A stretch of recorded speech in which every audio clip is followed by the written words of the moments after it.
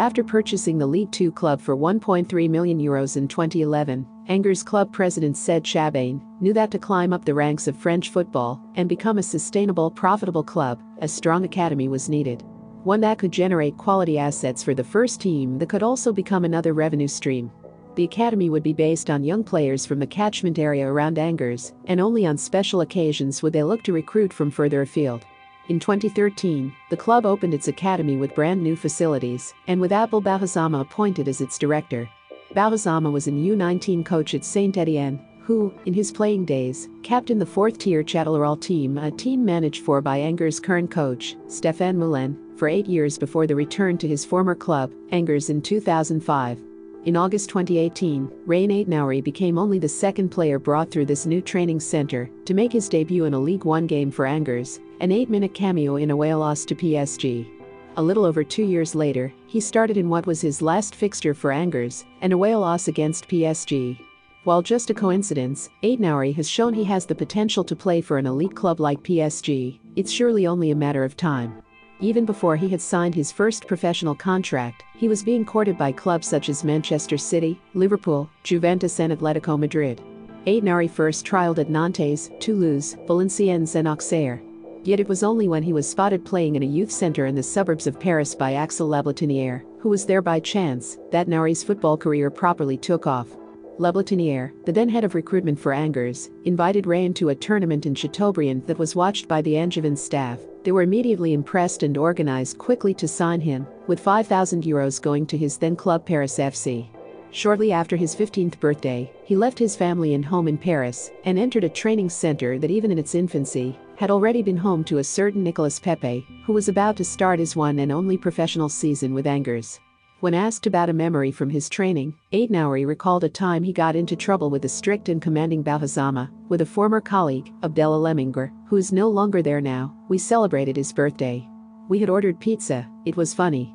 If he hears this interview, he will recognize himself. Afterwards, Coach Abel caught us and yelled at us, but it's still a good memory. Aït-Nouri was one of the first examples that showed Angers were very careful and patient with their young players, not exposing them too quickly, and instead allowing them to settle into the first team to ensure that when they're given their chance they did so with little risk. There is a clear tactical philosophy throughout the club that filters down from head coach Stéphane Moulin, who has been at his current post since 2011, and until recently, there was little movement from a staff perspective at the academy. This is a theme at Angers that reflects the aim of limiting any risk of disturbing player development by shifting personnel or coaching philosophy. Leading up to his debut 8 minutes at the Parc des Princes, Aït-Nouri had been training with the first team for the majority of the previous season. His second appearance occurred in the penultimate game of the season.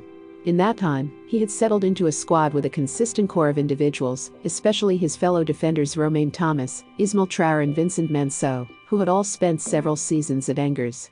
Being able to develop and train with the same teammates for almost 2 seasons meant he was able to integrate into that backline with a comprehensive understanding of his colleagues. Angers have a reputation for being a defensively solid team, which contrasted with Aït-Nouri's preferred style, but has allowed him to work on the defensive weaknesses in his game. As a result, Moulin entrusted him with the starting left-back spot at the start of the 2019-20 season, where he instantly became the first option. In his move to Wolves, Reine will join former Angers player Romain Saiss. Saiss is the only real previous link between both clubs, yet, when you realize that Aït-Nouri's agent is the renowned Jorge Mendes, the transfer to Wolves seems one that you could have predicted. Signing Aït-Nouri was one of the first forays into the lesser-known French clubs for the Portuguese super agent.